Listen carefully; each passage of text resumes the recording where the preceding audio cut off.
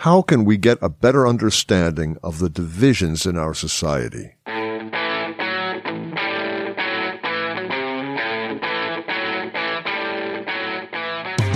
Welcome to The Hub for Important Ideas. I'm Steve James. And I'm Ken Swain. This episode is called A House Divided. We're looking for an explanation for our divided country that goes beyond the standard political, social, historical, and economic explanations. We want to look at our polarized society in terms of a social psychological perspective. We're going to play for you a recent conversation we had with Dr. Sheldon Solomon. Sheldon Solomon, Ph.D., is a social psychologist at Skidmore College. He is best known for co-developing terror management theory with Jeff Greenberg and Tom Pazinski, which is concerned with how humans deal with our own sense of mortality. He is author or co-author of over 100 articles and several books, and has been featured in various films, television documentaries, and radio interviews. He co-authored the book The Worm at the Core on the Role of Death in Life with Greenberg and Pazinski. He most recently appeared in the documentaries Planet of the Humans and Unfit. Here's the conversation with Dr. Solomon. Sheldon, welcome to The Hub for Important Ideas. Great to be back. Oh, great. Hi, Sheldon. Hello, Ken. Thank you for being our guest once again. It's a pleasure to have you back on our show. The title of this episode is A House Divided. We're looking for an explanation for our divided country that goes beyond the standard political, social, historical, and economic explanations. We want to look at our polarized society in terms of a social psychological perspective, okay?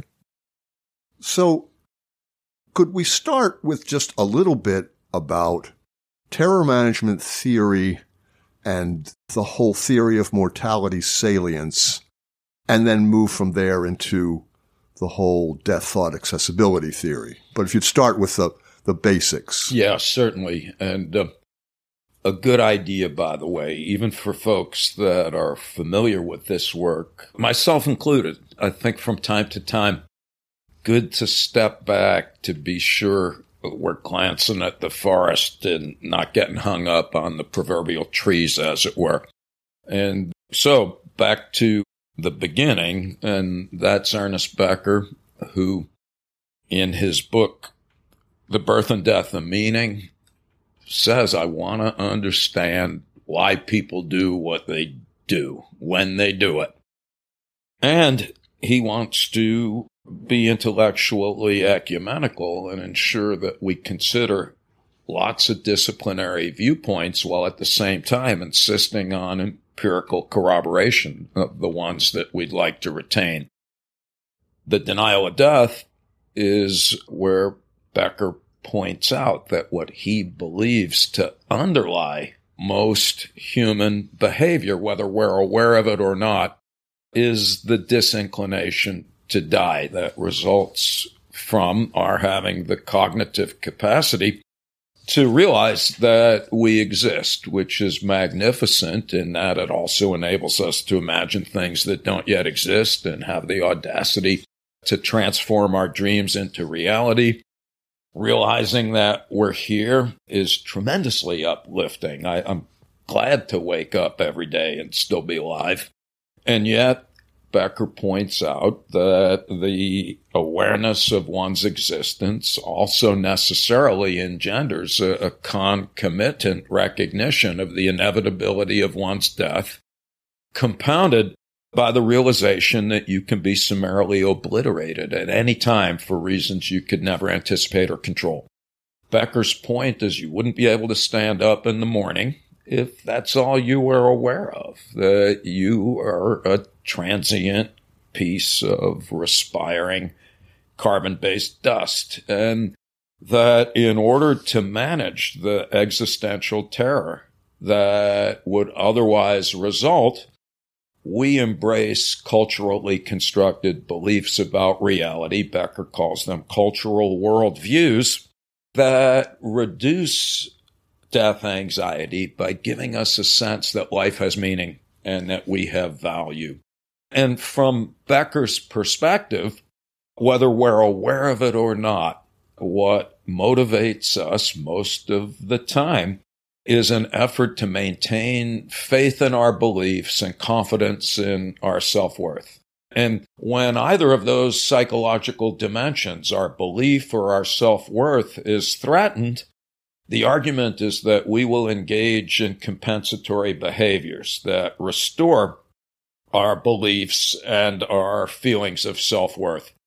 Terror management theory was our effort to frame Becker's ideas in a way that would allow us to derive hypotheses that we could then subject to empirical scrutiny. English translation, we thought Becker's ideas were great in the 1980s when we first stumbled onto them.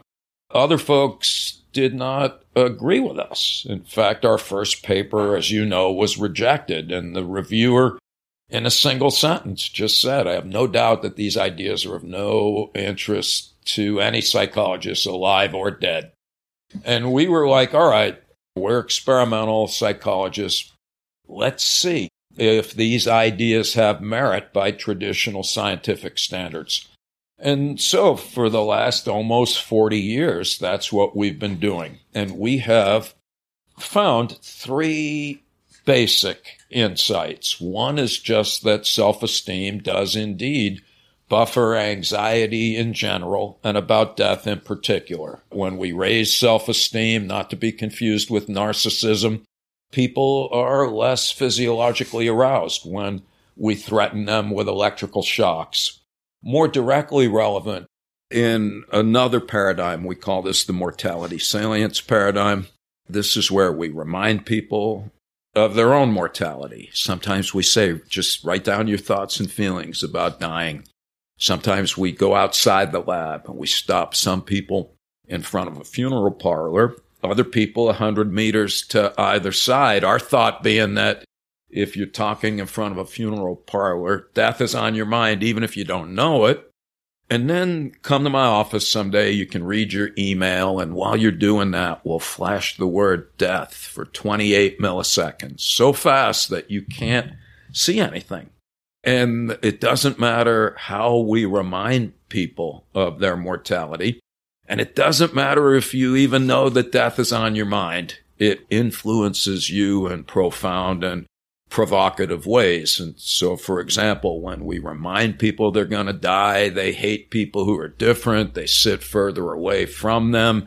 You're more likely to vote for Donald Trump, deny that you're an animal, be uncomfortable in nature, smoke more cigarettes, drink more alcohol, eat more candy, if that's what you're fond of, watch more television. In short, death reminders influence a pervasive range of attitudes and behavior. And there's now hundreds of studies, literally, that produce that effect in 25 different countries and people as young as 10 and as old as in their 90s. In other words, that's a very robust finding. And then the third paradigm is what we call death thought accessibility, and that's the flip side of mortality salience. So when we remind people that they're going to die, they become more defensive of their current beliefs. We call that worldview defense.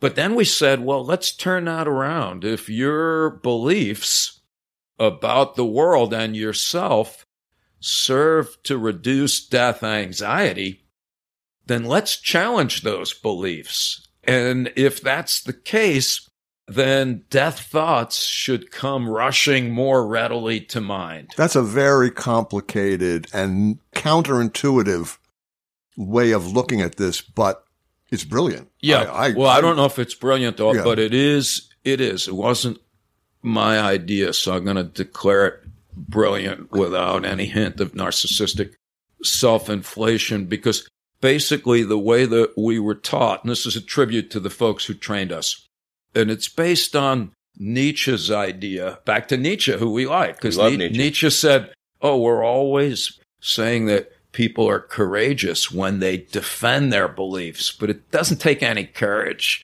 to defend your belief. What really takes courage is to have the audacity to consider that you're wrong and to challenge them. So we had literally dozens of studies saying, okay, if we remind people that they're going to die, here's what's going to happen. But then we thought, no, we got to turn that around. If beliefs are death denying, then we need to challenge the beliefs and see if death comes to the psychological foreground. And so we developed a very simple paradigm at first, and it just had to do with asking people to fill in words like you do on crossword puzzle pages back in the old days when there were newspapers. So we're like, wow, here's COFF blank blank. Your job is to turn that into a word. Coffee. And Could anybody like us who's passed a Starbucks or have coffee next to us, we're more likely to say coffee. But if you passed a cemetery on your way here, even if you don't remember, you're more likely to say coffin.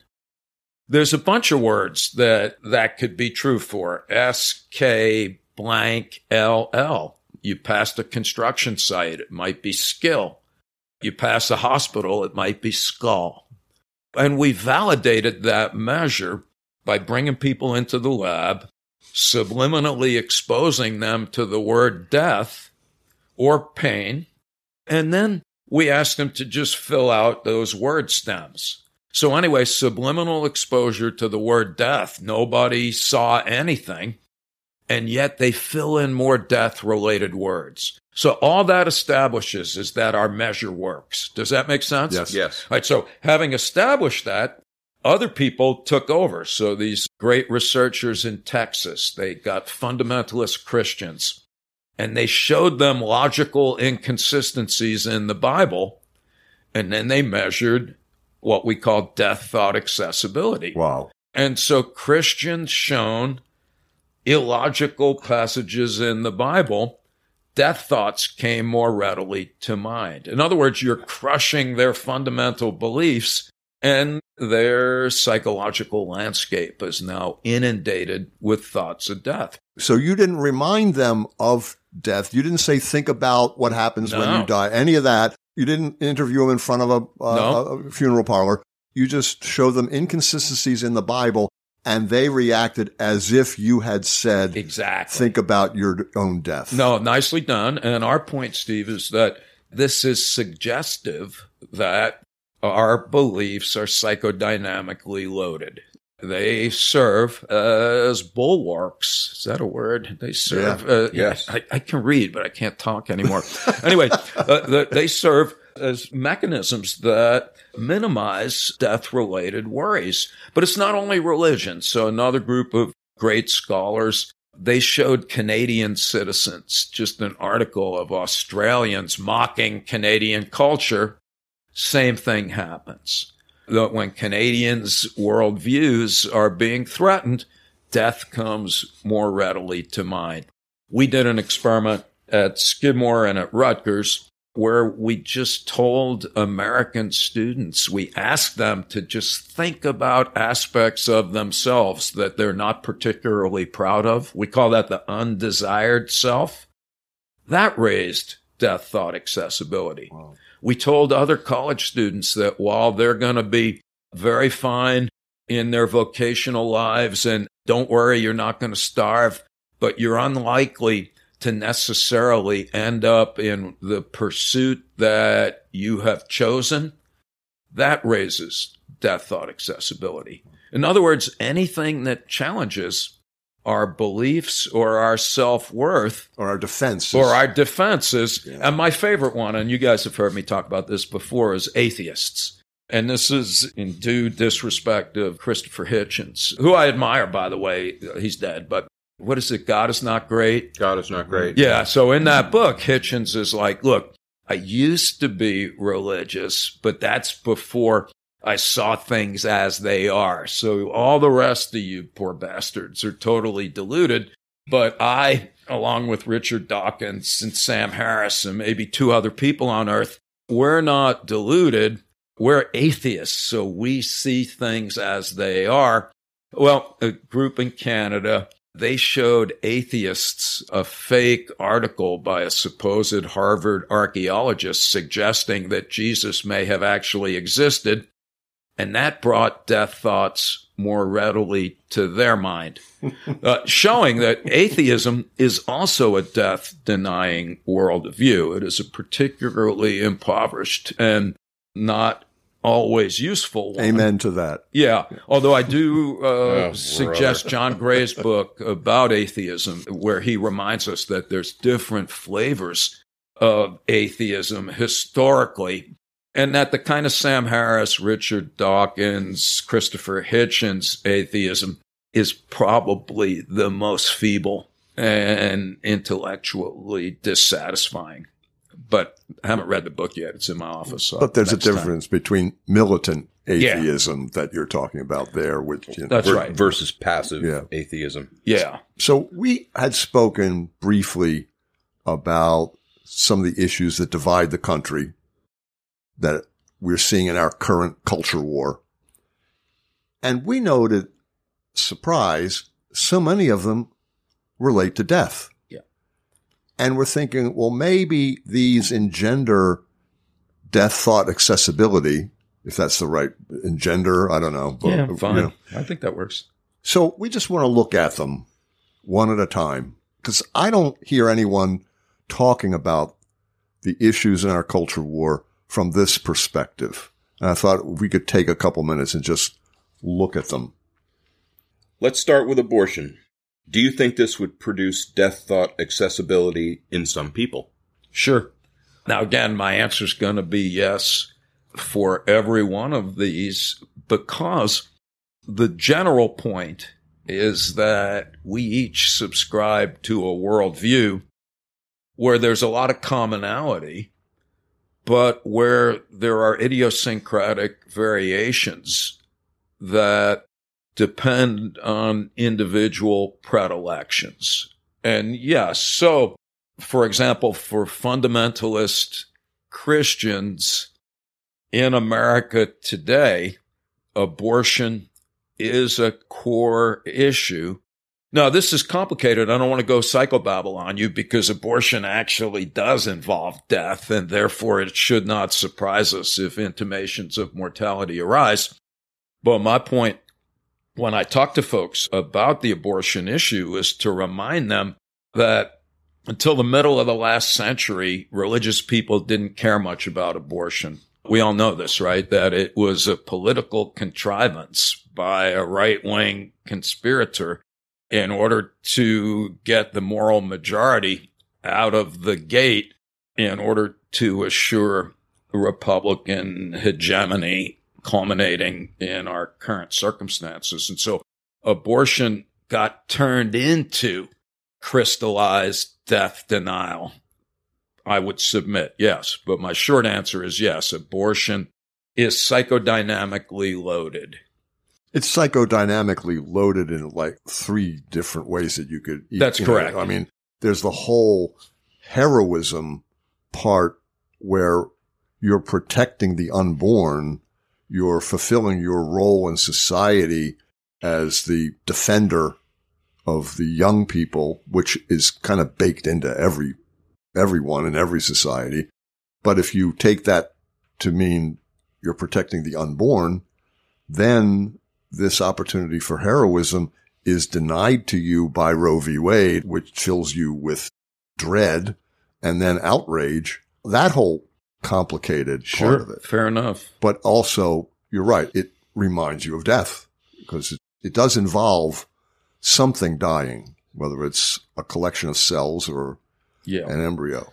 Although I would submit, Steve, that psychodynamically, this is driven more by the heroic pursuit of symbolic immortality than it is by a genuine concern for the actual life that is sacrificed in the context of an abortion. And I just say that on the grounds that most people, as a demographic fact, who are opposed to abortion in the U.S. are not particularly concerned about the welfare of people once alive.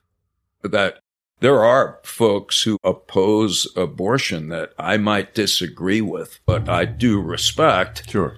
They tend to oppose the death penalty. They tend to be in favor of eradicating conditions that make abortion necessary or desirable in the first place, and so on and so forth. What is appalling and suggestive that abortion is literally a crystallized instance of death denial is just the fact that the folks who are most ardently pro-life, as they describe themselves, seem cavalierly indifferent to life once it's some of them. Some of them. Yeah, some of them. One of our listeners pointed out to me that that's a generalization. Well, everything that I've said today is a generalization. But this is important. Yeah. But any idiosyncratic or individual deviation from the norm is not sufficient grounds for challenging the general principle. In other words, and this is something,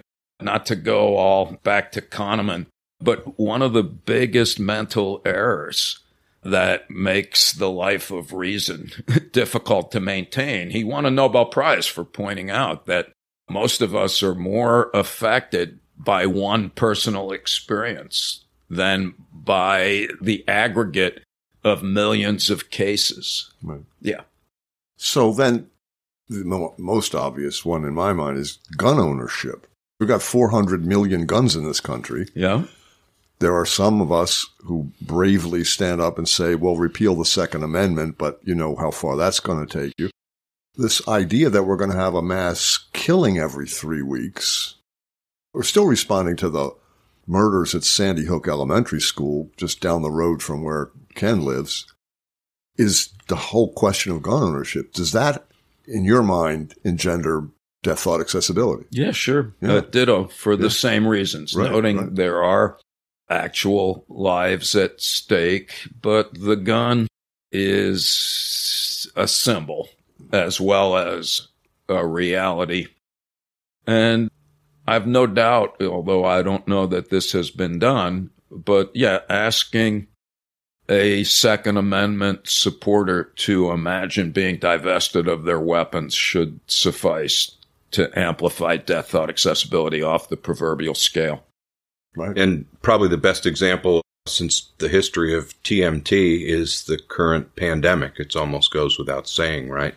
Isn't this the biggest death mortality? Yeah. Well, I think reminder. It's certainly pervasive, and therefore we should be seeing all of these things. So, for example, gun sales are through the roof, as one might expect. And so are more extreme views in all of these domains that I suspect we'll be traversing momentarily. Yeah. So then white supremacy bias, it's not readily apparent that this involves dying, death, but it depends on who you are. If you're an African American, if you're a Jew, if you're a minority, if you're a recent immigrant, then the notion of white supremacy could. But if you're a garden variety white nationalist, if you bring up the notion of white supremacy in the context of, oh, we don't approve of that, is that a threat that would engender death thought accessibility? Oh, absolutely. Yeah. Yeah. And in fact, not to be overly histrionic, if that's a word, hysterical, theatrical, most of the discord in our country right now, we are witnessing the death throes of white supremacy. And I say this as a demographic fact. The most significant determinant of support for former President Trump is whiteness. And it has nothing much to do with anything else. So there's a guy named Robert Pape, I think he's at the University of Chicago, and they just did an amazing study of the people who were at the insurrection at the Capitol on January 6th. And you'd think that they were mostly like uneducated trailer trash, but that wasn't who was there. They were older, they were more educated, their average income was higher than the average American, and there were lots of small business owners. what they had in common is that they overwhelmingly lived in communities where the percentage of white people was declining to the point where it would no longer be a majority for long. And this is what's happening. We talk about how we want to avoid identity politics, but we're a white nation. We're steeped in identity politics. We just don't want to admit it. In fact, the average American, if you say the word America, that activates in the neural net white. In other words, there's an implicit connection between white and America. And this is true for people of color also. And so, yes, and this is why the Trumpism is particularly virulent, because any effort to foster gender or racial equality is basically pissing on the prototype of what it means to be an American. It's to be white and to be male. Which engenders death thought accessibility, which exposes you to dread. That's correct. And to which we respond by increasing hostility and disdain, thus putting us in the same death spiral that we've seen in other circumstances. Sheldon, what about the rising tendency to violence that's happening now? Yeah. Again, not to be silly, but that's correct. So basically, we're seeing, violence spiraling out of control, even though, again, here I can't help it because I'm biased a little bit, or a lot of it, rather, because a lot of the violence on the right, and let's remember that that's where most of the actual violence is, if you like being alive, it's right-wing Christian Americans that are more likely to kill you than an Islamic terrorist, and so on. But there's violence in some of the Black Lives Matter protests. Some of it's minuscule compared to the other violence. And my point is that, again, I'm not pushing this, and nor do I insist that I'm right, but I think some of the protests that were sparked by George Floyd's death, that was mortality salience nudging progressives to get off of the bench and to actually do something. So there can be a mortality salience induced call to arms that I would defend as virtuous, even if it's driven by the same existential concerns that turns other people in more unfortunate directions. So then you get into wars, and obviously, let's just hop over that one. But environmental crisis, like I bring up environmental crisis to Ken, and he goes, well, that's something that's going to happen in 50 years. I'm not worried about it. I'm sorry, Ken. I was making a distinction between these. And then I say, well, what about rampant wildfires? What about drought? What about hurricanes and flooding and tornadoes and all of that? And he kind of won me back over with that. Yeah. Well, no, a year ago I would have been with you, Ken. And now it's like, I hope we make it another year.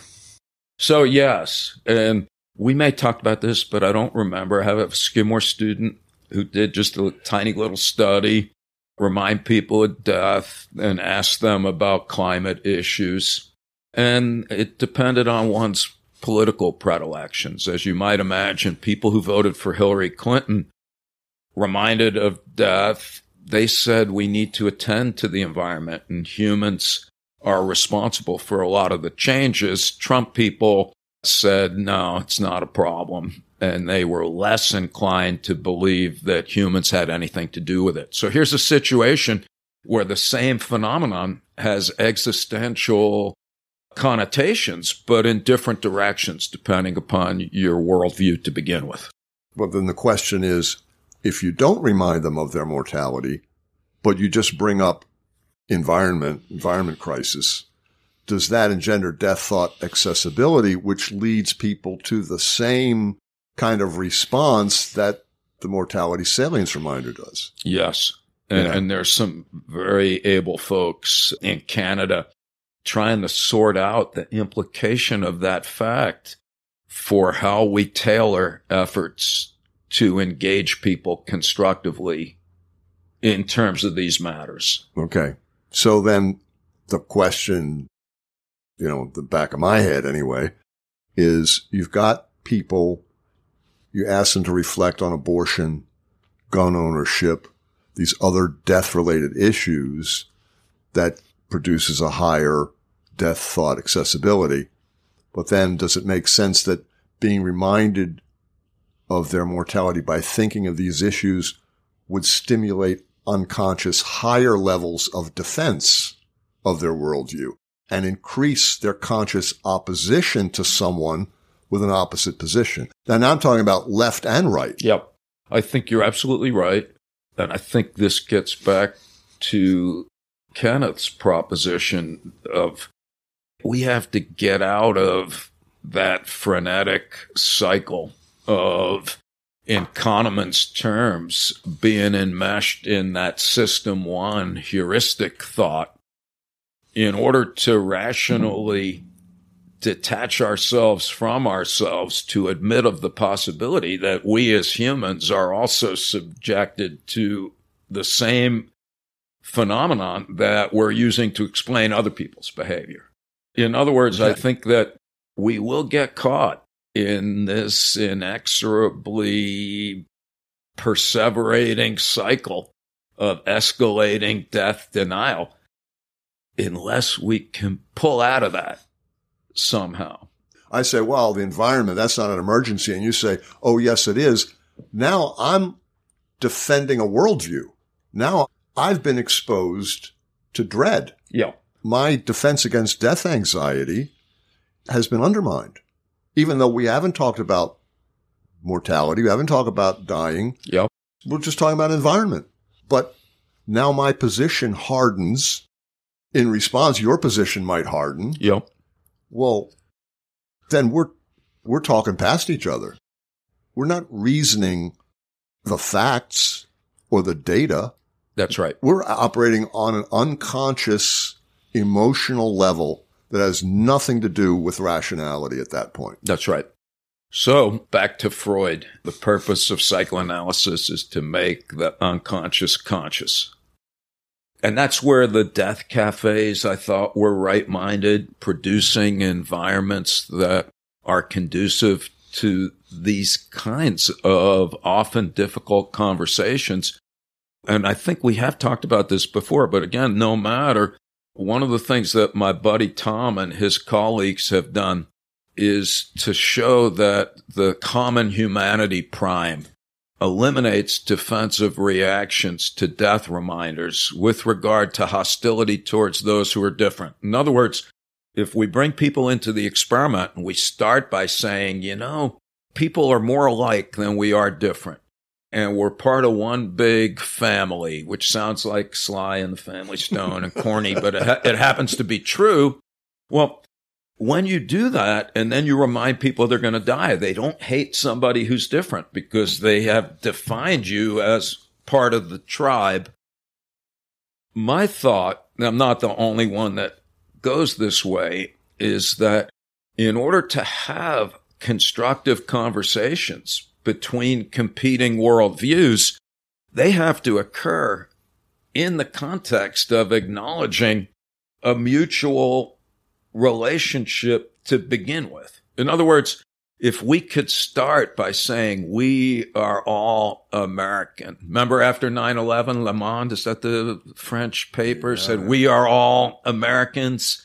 Remember how for like half a day it didn't matter, you love black people? And it lasted about a week. That lasted, yeah. Flags everywhere, yeah. Yeah, well, the first guy in a turban was killed in Arizona a day later. But all right. But anyway, for a while, we were able to literally establish an overriding identity that had something in common. I believe that to be the key.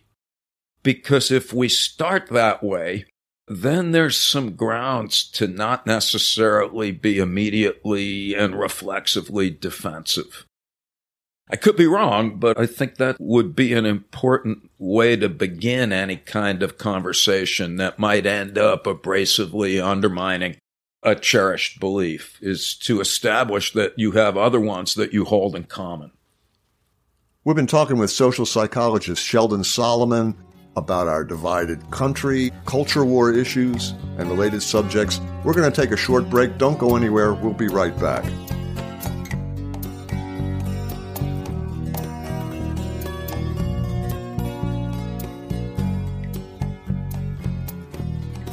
We're having a conversation about our divided society and our culture war issues with social psychologist Sheldon Solomon. Sheldon, I want to talk about activism since it's everywhere now. Does activism meet an emotional need and defend against death anxiety? Absolutely.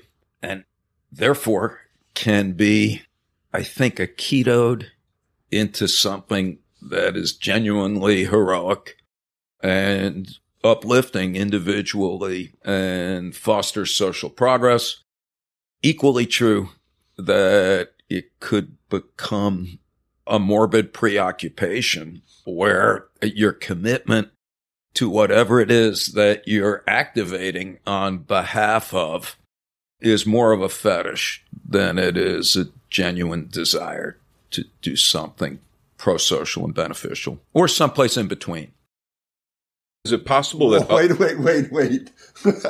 It's more of a fetish. It is. You could say I'm a green person, but it may be just identifying as being environmentally friendly, that is of greater overriding importance than actually doing something. So showing up on the street and being surrounded by thousands of other like-minded people, you go, wow, this is my tribe. Look how big this tribe is. Yeah. And so again, people being people, we should be willing to admit of the possibility that anything can serve as a vehicle to enhance meaning and value. Wow. Steve and I were talking, is it possible that other concerns that are not as directly related to death could engender death thought accessibility? Just for one example, immigration. Absolutely. We already know this is true because there's been research in this domain. So we know that if you remind people of death, they become more hostile to immigrants, at least in the samples that we've looked at. I did this study with some other folks when I was at Brooklyn. We know that reminding people who live in New York, or actually just asking them to think about an immigrant moving into their neighborhood, increased death thought accessibility. Now, remember, this was you don't remember. This was around the time when Trump was running for president. And we did another study asking New Yorkers to imagine a mosque being built in their neighborhood. This also increased death thought accessibility. And our point is that is how much Trump and his minions have successfully demonized and dehumanized immigrants and Muslims, that the mere thought of them being in proximity to you is enough to bring death thoughts more readily to mind. Right. And then just to close the empirical circle, in another study, we asked people to imagine a mosque being built in their neighborhood or immigrants moving into their town. And then we showed that after that, they liked Trump more, regardless of their political orientation, just like they do if we remind them of death. So I hope that makes sense, that this establishes that anything that increases death thought accessibility has the same ultimate effects as being asked to think about dying directly. And so then if you made them aware of something that would then produce death thought accessibility, then that would kick in by making them more defensive of their worldviews, increase their conscious opposition to someone with an opposite position, not just opposition to the immigrants, but opposition to pro-immigrant people or people who are more tolerant, say. Yes. Raising the important question for future research. And Kenneth and I have talked about moving in this direction, and that is let's see if Benso's on the right track when she says that tenderness as a stance towards life is the solution to non-neurotic reactions to our mortality. And so a very important next step for us is to think about how do we operationalize tenderness, because once we can, it would be fairly straightforward. If we can induce tenderness momentarily, then raising these issues should not increase death thought accessibility. And humility and gratitude. And humility and gratitude, we already know that they work. Yeah. But of course, in Benso's account of tenderness, humility and gratitude necessarily will result from that overall stance. Okay, so here's some other examples of issues in the culture war that don't spring to mind immediately when you think about death and dying, but they're very prevalent in our public discourse. Conspiracy theories, hyperpartisanship. Would being exposed to QAnon type conspiracy theories, is that something you think would produce death thought accessibility and then the response? Absolutely. Similarly, reminding people of death should increase their affection for conspiracy theories. Crazy. What about high level of inequality? That's one of our chi issues, and I think it's one of the most divisive things that's ripping the place apart. Yeah, good question. I mean, again, in principle, yes. It's a tough question because there are many libertarians that think inequality is wonderful. Yeah, well, they have a right to be wrong. And the reason that I say that is that there's a huge literature that shows the devastating effects of inequality. Now, let's not be simpletons. So the World Bank has a great report on inequality where they say that the two most dangerous situations is total equality and massive inequality. Yeah, a little bit of inequality is probably is inevitable. Well, it's not only inevitable, it's desirable. Desirable. But, this goes back to John Locke, who said that because money doesn't spoil, we are entitled to have as much of it as we would like. He even says, he uses the word hoard. He says you can hoard up as much money as you'd like without doing any harm to those around you.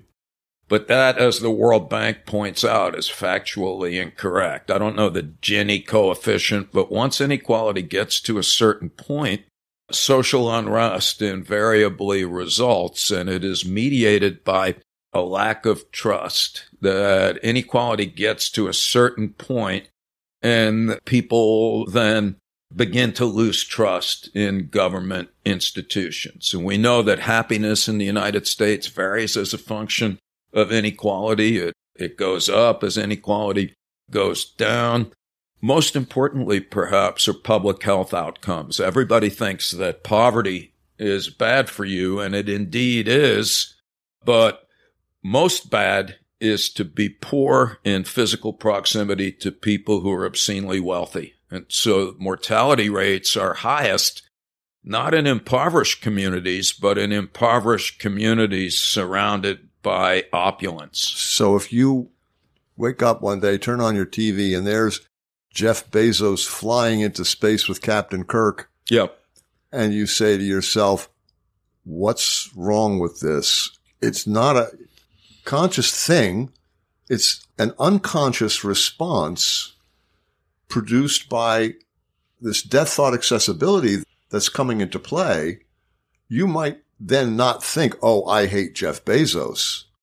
No, you think I hate myself. Yeah. So now, did we talk about this Michael Sandel guy, The Tyranny of Merit, at any point? He's a Harvard professor. He just wrote this book, The Tyranny of Merit.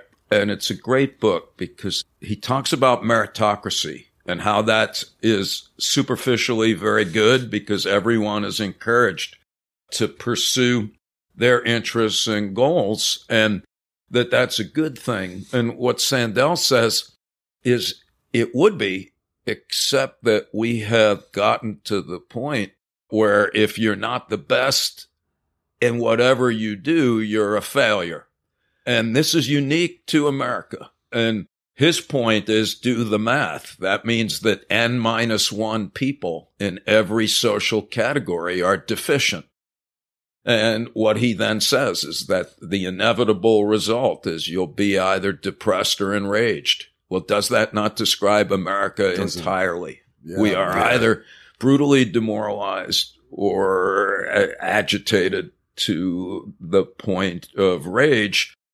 And his point is that this is a function of cultural values, and that, and by the way, he's no Marxist by any means. He's just suggesting that you can have a market economy in which it is not necessary to be the best at what you do in order to deem yourself a person of value. So you're sitting there watching the TV. There goes Jeff Bezos. You're sitting there saying, what's wrong with me? Like you say, you hate yourself. And then Tucker Carlson comes on or Rachel Maddow comes on and they go, oh, the Republicans, blah, blah, blah, the Democrats, blah, blah, blah. Yep. And your response is, God damn, I hate those bastards. Is that what we're talking about here? It's just an unconscious, emotional response that's got nothing to do with anything. All you're doing is watching Jeff Bezos fly into space and you're now primed to hate the other team. That's right. Wow. What do we, I mean, back to what we were blubbering about. But this is horrible. It's human. You know, again, this is back to Nietzsche. We are all too human. And that's why he referred to humans as the disease called man, not a particularly optimistic way to start deliberations about the viability of humankind. But yeah. Yeah. We've got some other ones here. We don't have to dwell on each one. Just yes or no. Yes. Because of declining faith in our institutions. Well, that's an absolute. And the idea that just about every politician is corrupt. Election integrity. Absolutely. Oh, my God. The tyranny of wokeism and cancel culture. Yeah. Even though, again, and I do agree that there's tyranny there. But I feel like there's also some valid points. Yeah, I feel, and again, this is, there's too much equality of seeing this as balanced on both sides. And to a degree, I agree with that. But I am sympathetic. Like one of the questions you didn't ask me was about the professor resigning because of the environment right now and the woke thing. And I see it both ways. You know, I work at a small school at Skidmore, and when the international students and the students of color, when the power goes out in the dorm and the guy who comes to fix it pulls up in a pickup truck with a Trump hat, with a sticker, you know, having fucking machine guns and Trump won. And when they say that they feel threatened by that, they're right. I'm not saying I know what to do about it. I'm saying that for many people, myself included, we are cavalierly indifferent to the extent to which we are a white world, and we're insufficiently cognizant of what impinges upon lots of denigrated minorities minute to minute. And it's just not as simple as it sounds. Having said that, I'm still in favor of free speech, and us too, in opposition to a lot of what is now passing under the guise of wokeness and cancel culture. Yeah, let's not cancel people. Yeah.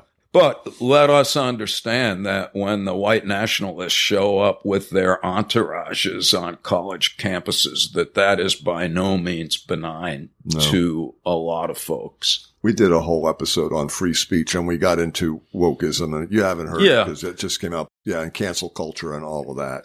It's a real issue in the culture. It's definitely a concern. So, according to Leotard, meta-narratives or grand narratives is a theory that tries to give a totalizing, comprehensive account to various historical events, experiences, and social, cultural phenomena based on the appeal to a truth or universal values.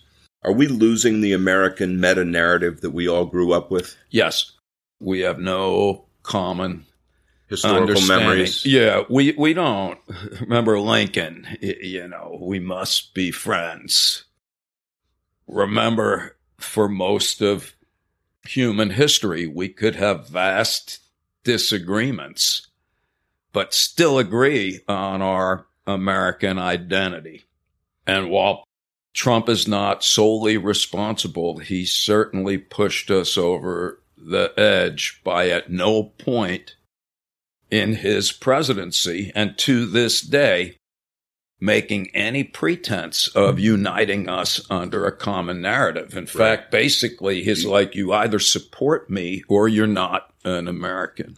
And this will, in retrospect, historically, I believe to be the worst injustice that he has perpetrated on others of the Avogadro's number of atrocities that he has we engaged in.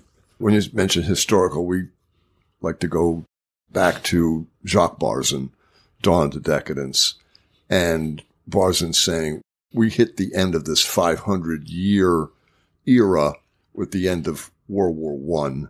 And since then, we've been in this era of decadence, this era of decline. It's not like an immediate thing, but just a slow rolling thing. So you think about the 1950s, the meta-narrative was pretty solid, it was pretty secure.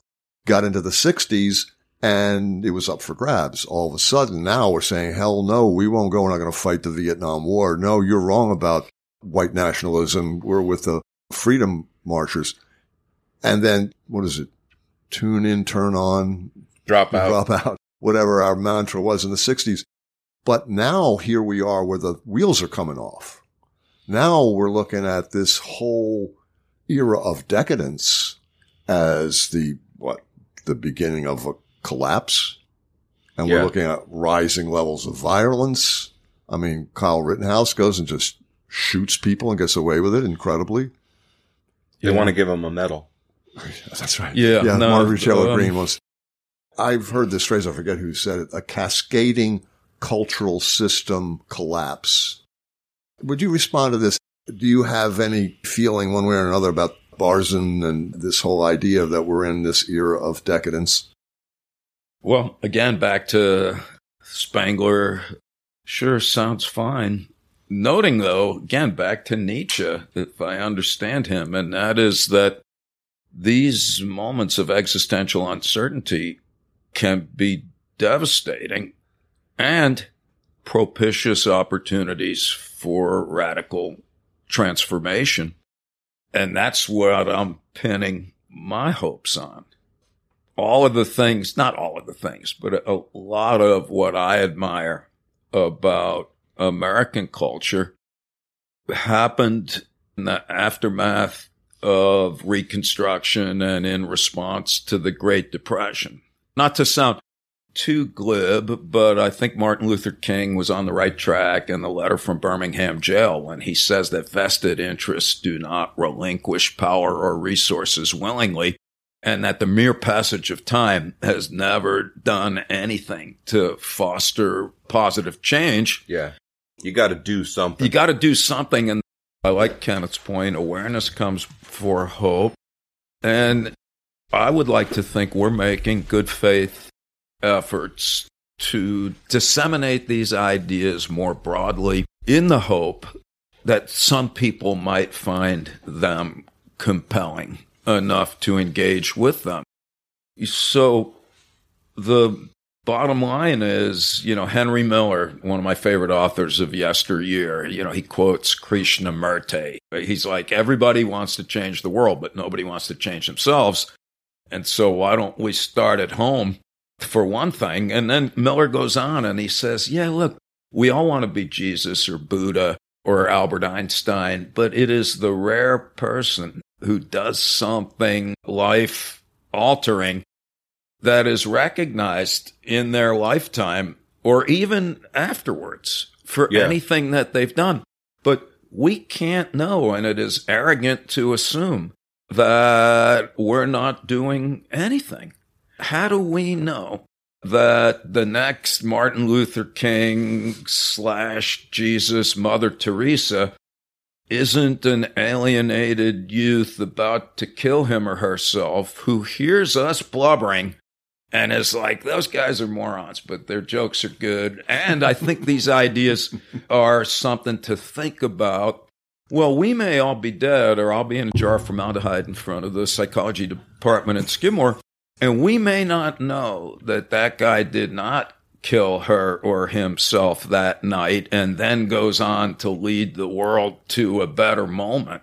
And so it's not for us to judge. No, you just got to do what you think is going to be helpful. Yeah. You got to show up. And you got to show up. That's and, you know, one of the things when Kenneth and I started working together was our common affection for a pragmatic approach. And Peirce is one of our favorites. And he just says beliefs are the basis of action.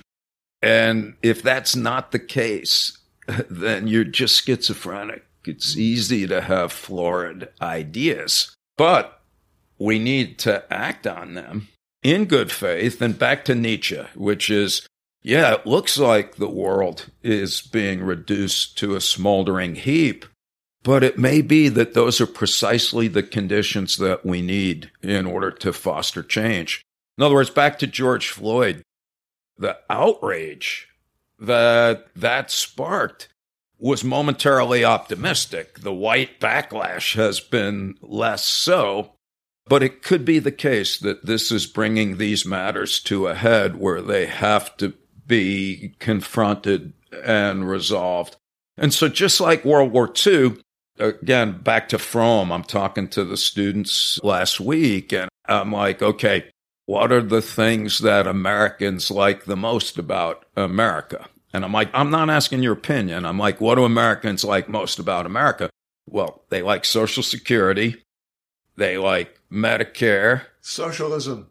Well, that's my point, though. They like the interstate highway system, our national parks, the internet, all created in order to address very real needs at moments of crisis where they never could have been enacted otherwise. And so here we are in a moment of turbulence and uncertainty. And I'm not suggesting that any particular political orientation has a privileged position here. I'm just saying that this might be a good moment for the constructive changes, which will also be more likely, I would submit, not to go too far adrift, but just like we need to stop seeing like absolutes and relative as different points on a single continuum, we need to stop seeing liberal and conservative as different endpoints of the same continuum. So if you're liberal, you can't be conservative, or vice versa. I get back to my students. I'm like, okay, who started the national park system in America? And they don't know, of course. And I'll be like, well, okay, that was Teddy Roosevelt. He was a Republican. And who started the EPA, the Environmental Protection Agency? That was Richard Nixon. He was a Republican. We shouldn't be thinking left or right. How about if we think what's good for people, and that there are some instances where a conservative viewpoint, remembering I say to the students, get a dictionary. To conserve means to save. Surely that's not a terrible thought. And look at the word liberal, which you think is like gallons of pus oozing out of all your bodily orifices, but that means to be tolerant and open-minded. And so what would be wrong as Americans to step back and say, what is it about our history and traditions that are truly worthy of respect and admiration and therefore should be cherished and conserved? And what is it about what we've done that falls short of our principled aspirations? And how can we therefore make progress in that direction? And again, this may just sound naive, but I would like to think of a progressive individual in some vaguely unspecified future as being more ecumenical in terms of recognizing circumstances where conservative ideas are potentially great value. Yeah. Best way forward. Folks, we've been talking with Sheldon Solomon about our divided country and a lot of related issues. Sheldon, thank you again for a terrific conversation. It's my pleasure, Ken and Steve, and thanks for having me. We hope we're going to get you back. We're never leaving you alone. I will be back. Thank you. Always a pleasure. Thank you. Thank you. We've been talking with social psychologist Sheldon Solomon about our divided country and related subjects. Ken, what are your takeaways? Well, Steve, we started with the basics. Ernest Becker writes that the recognition of the inevitability of one's death, compounded by the realization that you can be obliterated at any time for reasons you could never anticipate or control, causes us to embrace culturally constructed beliefs about reality. Becker calls these cultural worldviews that reduce death anxiety by giving us a sense that life has meaning and that we have value. And from Becker's perspective, whether we're aware of it or not, what motivates us most of the time is an effort to maintain faith in our beliefs and confidence in our self-worth. When either of those psychological dimensions, either our belief or our self-worth, is threatened, we will engage in compensatory behaviors that restore our beliefs and our feelings of self-worth. Terror management theory, or TMT as it's commonly called, is an ongoing effort over almost 40 years to see if Becker's ideas have merit by traditional scientific standards. When reminded that we're going to die, we become more defensive of our current beliefs. TMT calls that worldview defense. Our beliefs about the world and ourselves serve to reduce death anxiety. When TMT researchers challenge those beliefs, they have found that death thoughts come rushing more readily to mind for their subjects, what researchers call death thought accessibility. This suggested that our beliefs are psychodynamically loaded. They serve as mechanisms that minimize death-related worries.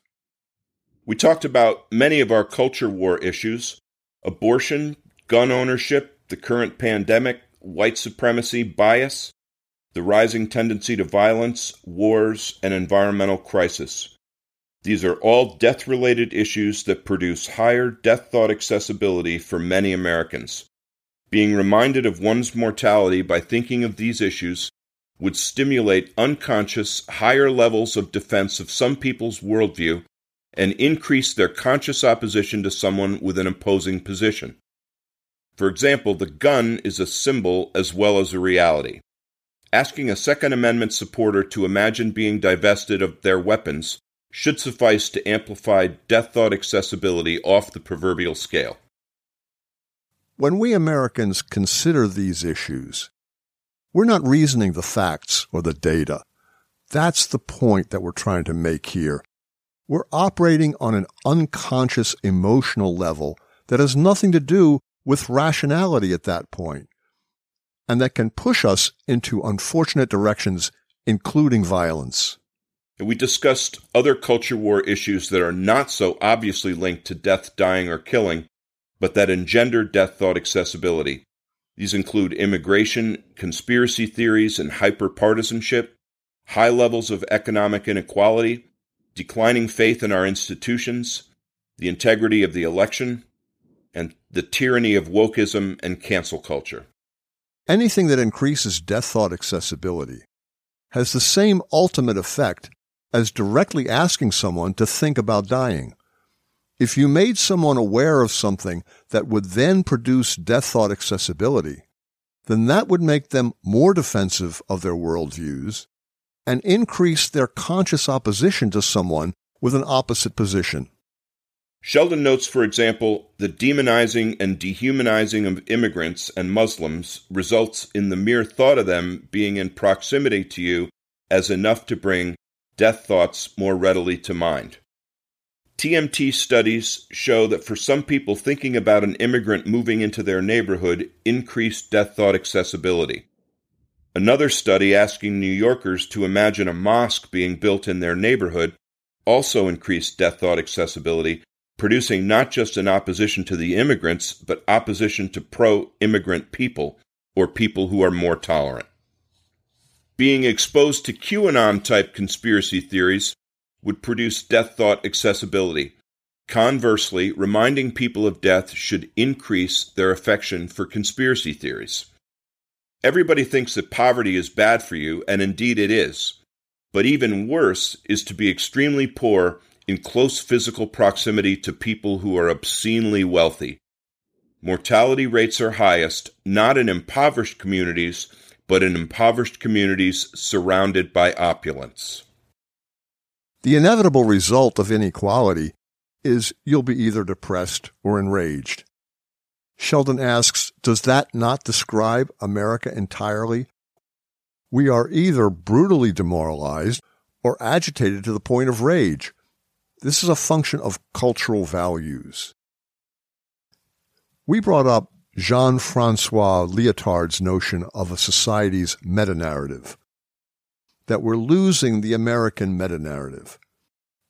Sheldon noted that there has been little or no recent attempt to unite us under a common narrative. Sheldon says that ultimately you gotta do something. He likes our friend and colleague Kenneth Miller's point that awareness comes before hope. Sheldon would like to think that we're making good faith efforts to disseminate these ideas more broadly in the hope that some people might find them compelling enough to engage with them. He says, we can't know, and it is arrogant to assume that we're not doing anything. How do we know that the next Martin Luther King isn't an alienated youth about to kill him or herself who hears us and thinks these ideas are something to think about? It's not for us to judge.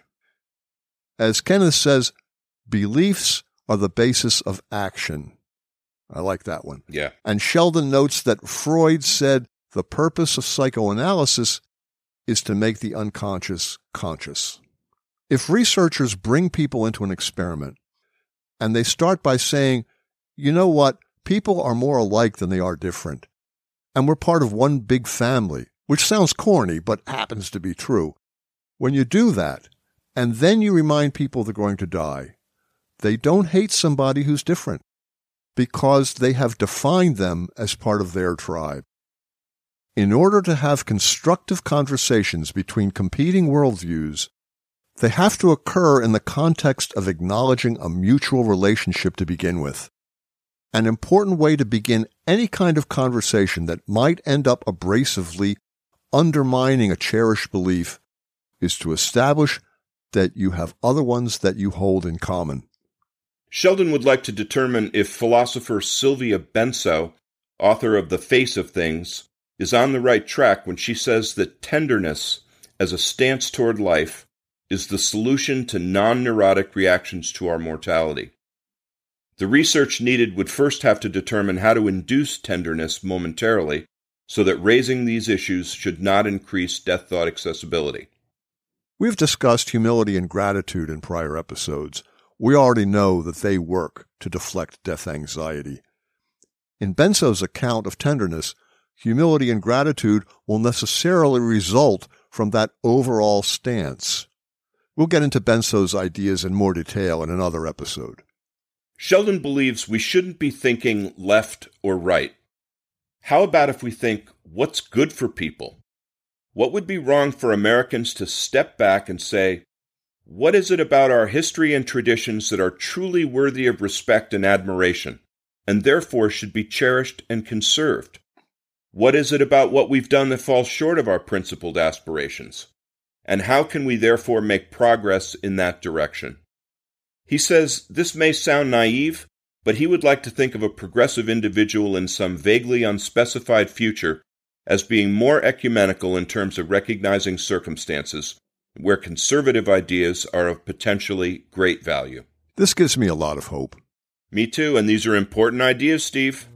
Important ideas as always. Folks, join us next time. Like us on Facebook. Please recommend us to your friends. Email your feedback or leave a comment on an Apple Podcasts review. Let us know what you want and how we can improve.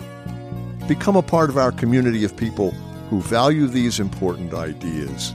You can find us at www.thehubforimportantideas.com.